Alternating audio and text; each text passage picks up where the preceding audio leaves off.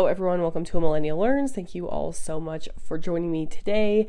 I am just so behind on podcast episodes. So again, very sorry. I've said that for like the last 10 episodes, but we are now on a Monday episode and it will be released on a Monday. So that's at least progress, but we missed a week in there. I just transitioned, little life update. I just transitioned jobs and my first day was today. And I think I'm really going to like it. It was time for a change. I'd been at my old job for like 5 years. And so today I showed up, got my desk all set up, and am getting the rundown of the entire program. It's still an engineering job. It's pretty similar to what I did last time, but just for a new program. So I'm learning a ton, and that has been very exciting. It was like actually kind of sad, like clearing out all of my old program stuff. I have a lot of friends on my old program, or at least people that I really enjoy, really like hanging out with, talking to, and it was kind of sad as I was clearing out like my Skype contacts and kind of moving them around and stuff to make room for this new program that I had to move all of them, and it was kind of sad. But overall, I think I'm really going to like the new job, and my brother actually works in the same building and he works on the same program, so he can kind of show me the ropes a little bit. And my husband also works in the same building when we're not working from home. So it's just going to be really fun. Like, I think this is going to be great, but I will miss working with all the people that I previously worked with.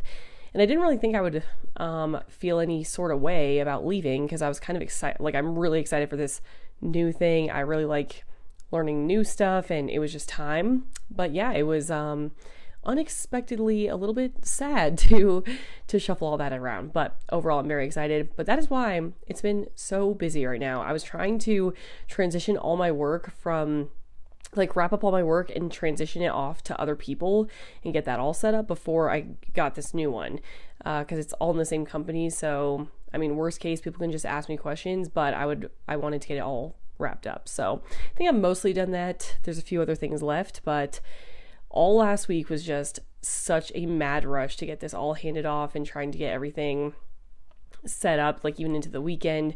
And so that is why. So we missed a week. We're behind, but that's okay. I'll just call it the podcast vacation and get back on track now. So if you have seen the title of today's episode, we are talking about the potato famine today, which I know I've been obsessed with Irish stuff, Irish and Scottish. I did the Highland Games. I was going to do last week, when I missed the episode, I was going to do a short episode about the act of prescription, which is what made Scottish dress illegal. And that played into the Highland Games. And for part of the reason, or for part of the time, the Highland Games were illegal because anything Scottish culture wise was illegal. That was because of that law. So I wrote up a whole outline about that act, and then it was pretty short, and so I didn't think it really maybe warranted a full weekly episode, which in hindsight I should have just done that episode, because now I have no episode for last week. But I might do a mini blurb episode that's 15 minutes just about that act, because I think it's really interesting. I have it all prepared. And not every podcast episode needs to be 40 minutes, I guess.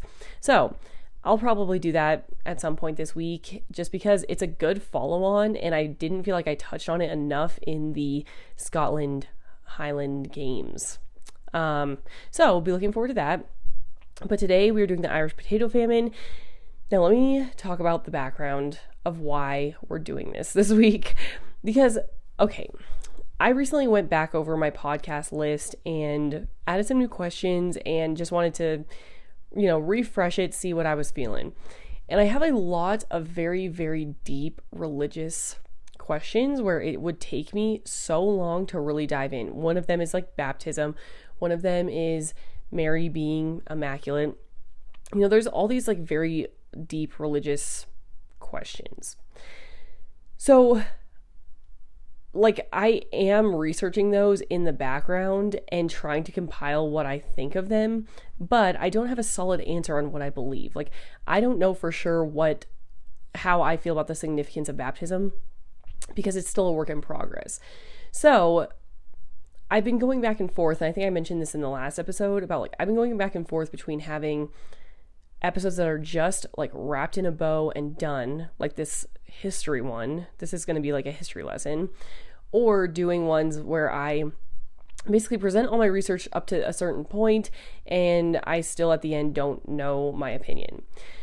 So for this week, I decided to do just a wrap it up in a bow. That's kind of what I've been doing, and it's just easy for me. But for coming weeks, like DM me or, email me or whatever, and let me know if you would like to have one where it's just like, I still don't know the answer. Like, it's kind of open-ended, because those are some of the most interesting questions, but I also don't have an answer for them. So for the Irish Potato Famine, I looked over my list, and as I was refreshing it, I saw this one and I was like, I've had this on my list since I started the podcast a year ago and just have never looked it up. I've never understood what happened with the Irish Potato Famine. I wasn't sure if the potatoes went bad, like if they didn't have enough potatoes, or if all their other food went bad and all they had was potatoes. I've never even known that.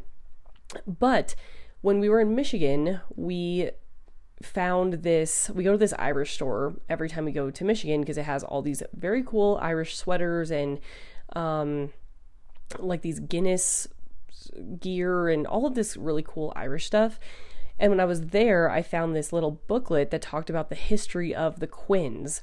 So if you are not aware, and I need to research more about this too, but in Ireland and Scotland, everything is broken up by like clans, which is like your family clan. And so when I was doing the family trees for my husband's side of the family, I realized they had Quinn last names in their family tree. So they belong to the Quinn clan in Ireland.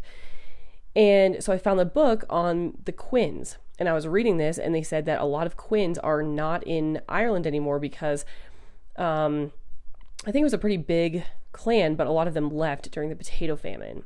So this really just brought it to the forefront of my mind, and I was like, you know what, I'm finally going to learn what the potato famine is, because I now have it, in my husband's family tree. I now know that we were affected partially because of this, because a lot of the Quins, I think, came over to America, in his family line. I'm pretty sure that was the generation they came over.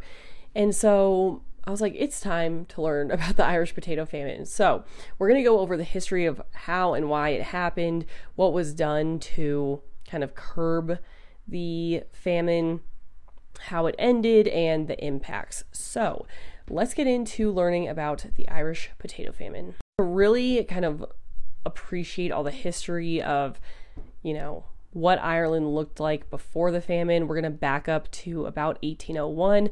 Found this great history.com article about kind of the lead up to the famine that I will link in the description. So it says that the Acts of the Union went into effect in 1801. Now, the Acts of the Union meant that Ireland was considered a colony of Great Britain. So it was kind of similar to America, like when America came over and made colonies, we were a colony of Great Britain. It was the same thing for Ireland, but this was in the 1800s. So most of the government that was elected was part of British descent, not Irish, which meant that a lot of Irish Catholics were banned from owning land or leasing any land. So it was mostly the British, or Anglo-Irish, they called them, which was like British, I believe it was British who lived in Ireland. Only those people could own or lease land in Ireland. But because of the whole Protestant Catholic thing, most of the native Irish Catholics could not own land from 1801 to 1829. So in 1829, the laws that prohibited Irish Catholics from owning land were repealed in 1829. So now they could buy land. All seemed to be, on the up and up. But the impact of this was that even by the mid 1800s, most of the landowners were still English and Anglo-Irish families. So most of them owned the land, and the Irish Catholics, who were the native Catholics, were working as tenant farmers. So they would pay rent to landowners and farm on that land as tenant farmers. So in a very ironic twist, this article says that less than 100 years before the famine, the potato was introduced to Ireland by the landed gentry. So I did not know what the landed gentry was. My, English history is a little bit lacking. The landed gentry refers to a social class of Britain, and it was a British social class of landowners who could live entirely from rental income or who had a country estate. So in this sense, when Britain came over and all these people had land and they would lease it out to these tenant farmers, they introduced the potato to Ireland in about, mid 1700s. So like 1750s, they introduced the potato. Then most of these tenant farmers and very poor social class became very, very dependent on the potato because it was cheap to grow, it was very nutritious, and it could get them through harsh winters and stuff. So referencing the fact that I didn't know if it was like a lack of potatoes or potato was the only good food during the famine, it was a lack of potatoes. So everyone was dependent, all the lower class people were dependent on potatoes, and then there was a shortage of them, and that's what led to the famine. And I guess that makes sense from the name about the potato famine, but it could go either way. So they introduced the potatoes, the British did, and there was only one variety of potato grown in the entire country, which is part of the problem. It's part of why this happened, because if something goes wrong with your one type of potato, most of your country's crop is going to be impacted. So that one type of potato is called the Irish lumper potato. That's like its nickname. And so that is what everyone, especially lower class people, were very dependent on. So the Irish potato famine started in 1845, and it is now known today as the Great Hunger.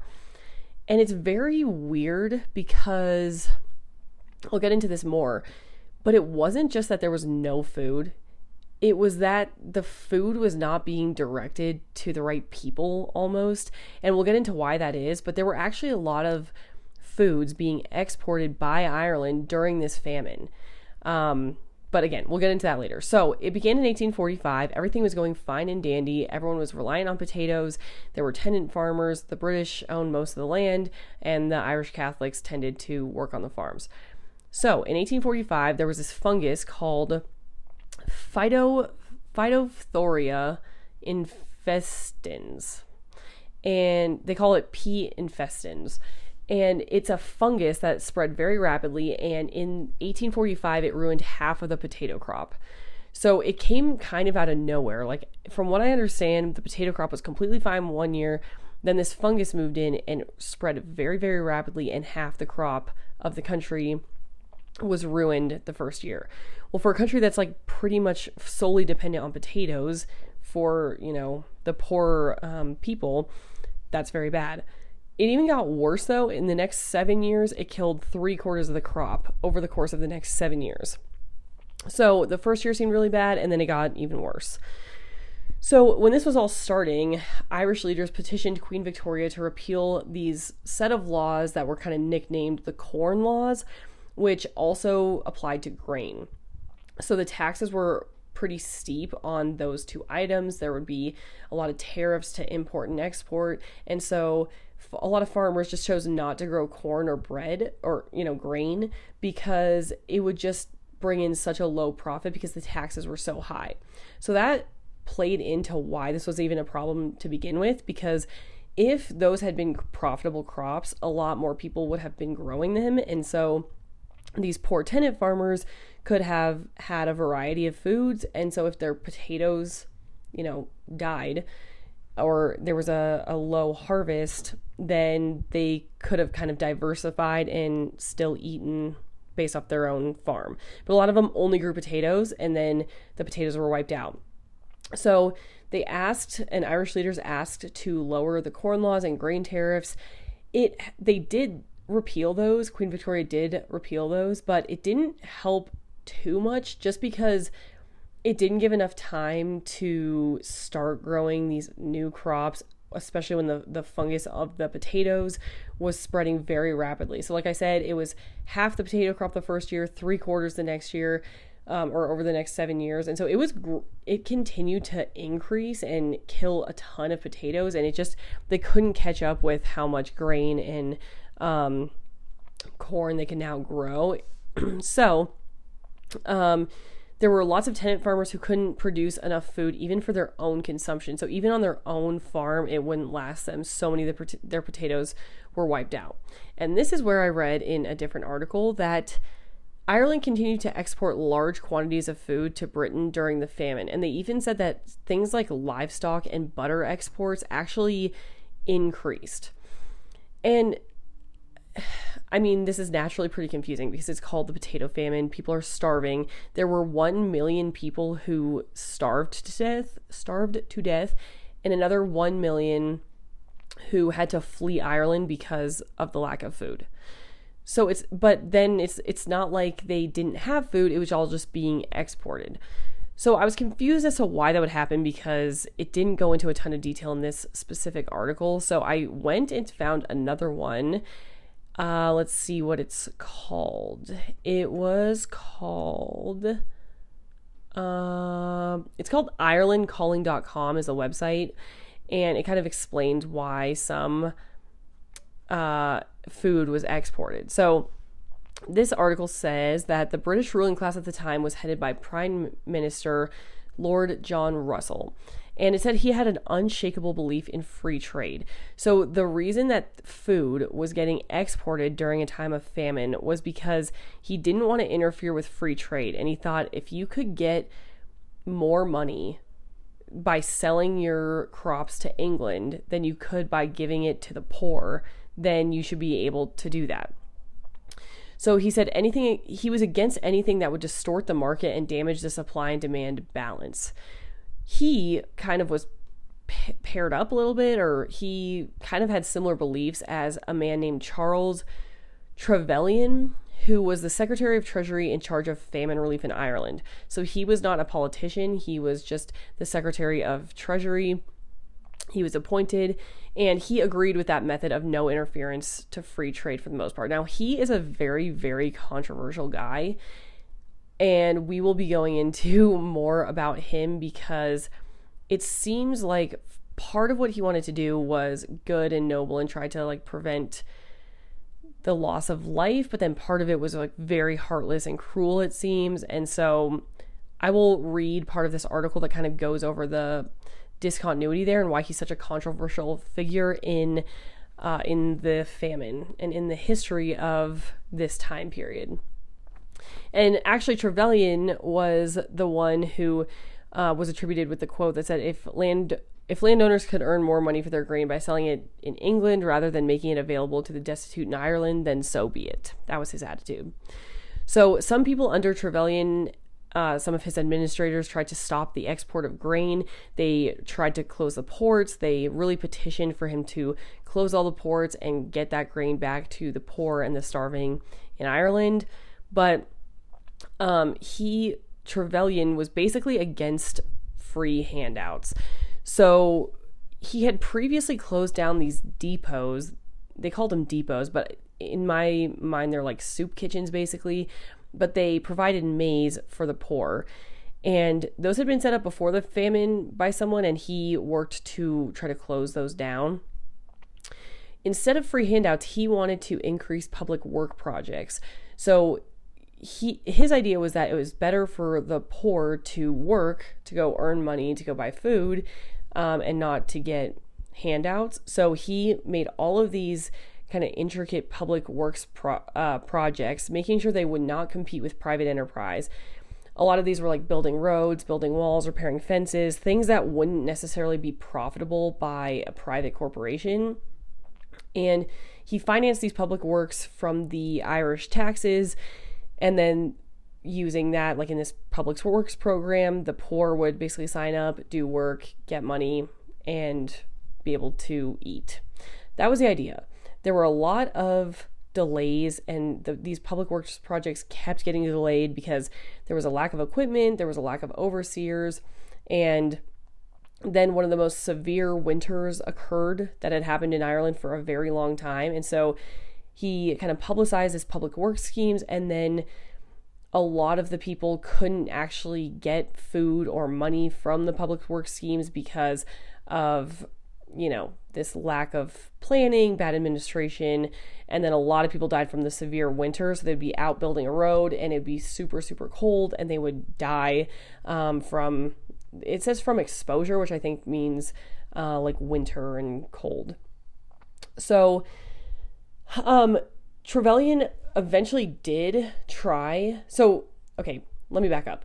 In this article that really just rips on Trevelyan, they portray him as this heartless, terrible person, which who knows, maybe he was, but in this article where they already portray him terribly, they said, oh, well, he eventually tried to help out by buying corn abroad, and Sir Robert Peel's government had done that the year before, but this year the surplus was very low, and so basically you couldn't get much corn in. American trade lines were freezing because of this harsh winter that I mentioned before.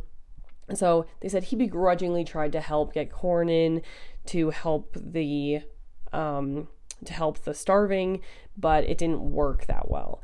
But they had just said that he didn't want any handouts at all, but then said that he tried to get a handout. So I was confused by the kind of seeming contradiction, because if he was so heartless and cruel, like, it didn't seem like he would try to go buy the corn.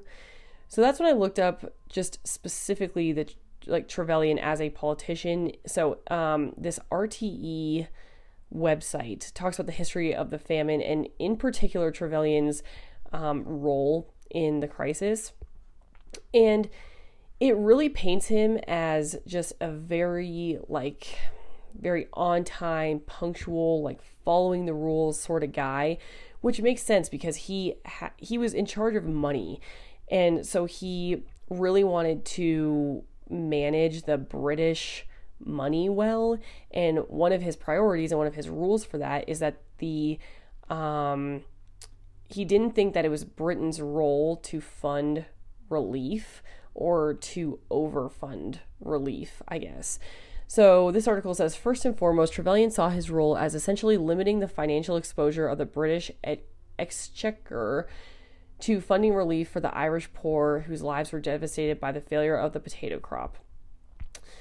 It says this point emerges again and again in the official papers produced by Trevelyan and used by historians such as this guy.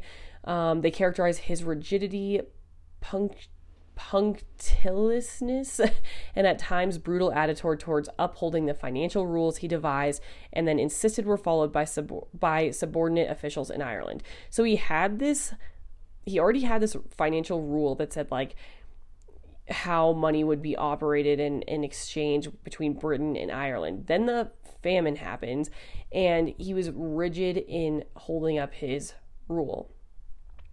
It says that's not to suggest his contribution was not important. In fact, he demonstrated impressive leadership in directing and supervising the official relief effort between September 1845 and September 1847, when the, quote, exceptional measures were wound down.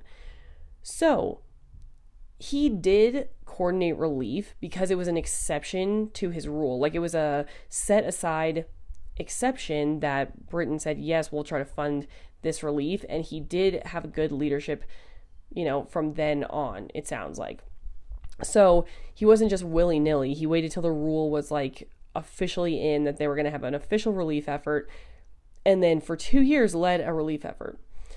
This article says he rightly took credit for the operation of the soup kitchens, which at the peak of August 1847 were feeding upwards of 3 million people, a major achievement. His work ethic was also equally impressive during these years, working from early morning until late at night, dealing with what he called the Irish crisis on top of his normal duties as the head of Treasury. Okay, so the one article reports him as super heartless. He hated, he just only cared about free trade. It was capitalism above all, And then this other article says, no, he actually did a good job with the relief effort. He, created these soup kitchens. He was for the soup kitchens in the relief, and it fed 3 million people. It was actually pretty good for what the relief effort was. Okay, so then it said he was self-satisfied. In this article, it says his own self-satisfied account of the program of relief, first published anonymously, then under his own name, that was published in 1848, shows that he understood the issues of a famine of the 13th century acting upon a population of the 19th century. Okay, he relied heavily on his officials on the ground, such as Sir Randolph Routh, the head of the Famine Relief Commission, who played a prominent role in organizing and the distribution of relief, especially supplies of grain. So yes, a lot were getting exported out, but 3 million people were getting fed in soup kitchens in Ireland. Okay, let me scroll down here. So, because this is the bad part. So then it said, like, it talks about how he tried to devise these work programs. So it says concerns about eligibility, putting people to work for relief, and generally placing obstacles in the way of those most in need of help were misplaced and wrong-headed.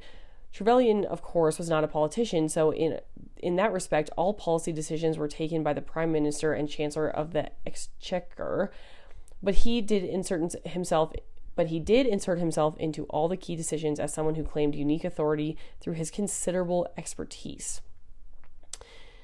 So, then it gets into the bad part, where it says, the title of this section of the article is Social Engineering with Horrific Consequences. So this says, what he shared with the politicians and indeed the British establishment as a whole was an ideological outlook that saw the Great Famine as an opportunity to bring about far-reaching reform of Irish society, clearing the land of the poor, developing commercialized agriculture, and making the Irish economy more ostensibly modern. This, fused with his providentialist evangelical outlook, assured Trevelyan and his actions were appropriate and justifiable. He reflected that, quote, we are advancing by sure steps toward the desired end, and saw the great loss of life as a regrettable but unavoidable consequence of this program of reform and regeneration. So he kind of used it as like a eugenics thing where he's like, hey, this will get rid of all the poor. This is fine. And he said it was regrettable, but kind of in the end good. So that's not good. He was definitely not all good. But if you ever read an article that said that he literally did nothing, which is the first article that I read, it said he basically did nothing and then begrudgingly bought corn. It's leaving out a major, major chunk of what he actually did. Yes, he should have probably done more. And it does set up a very interesting debate about like free trade versus government assistance, because he wanted almost zero government assistance, it seemed like, at least until the official relief effort was set up. But one of his rules was basically no relief, no handouts, and he wanted all free trade. And I know now, like, a lot of this is kind of a right-left debate in America, is like how much government assistance versus how much like you should work for your pay, even if you're, poor. That's a constant debate. And I feel like I'm usually on the side of less handouts, but I do think there is a very important role for like social services and stuff, like welfare or unemployment, these temporary relief efforts. I don't think that you should take advantage of the system or be on it your whole life, and there should be an effort to go get a job and things like that. I think so. I basically am on the side of like, you need to have social services, but they should be limited and with some conditions on them. But it sounds like what he was doing for a lot of these things is like sending poor people out to terrible conditions, making them work in the harshest winter ever. A bunch of them died, and then putting roadblocks in front of them to say like, oh, you're not eligible for this program or whatever. And so a lot of people didn't get help. Until, of course, the official relief, which is when he set up the soup kitchens. So that was a long roundabout way of introducing the free trade versus kind of social help, social services, I guess is the right word, programs that were around in Ireland at this time. And there was a debate then, and there is always a debate now about kind of the same thing. Okay, let's see. So it ended in 1852, which is about 7 years after it started. So long 7 years. And the reason that it recovered, I thought I had heard a rumor that they diversified their potato crops, but I can't find anything about that. From everything I can tell, the crops just ended up recovering by 1852. The fungus was killed off. And there was also the kind of dark realization that it also kind of ended because so many people had either died or left. So the need to feed less, there was a need to feed less people. So even if like 3/4 of the potatoes survived instead, there was only 6.5 million people in the country instead of 8 million, which is what they started at in 1845.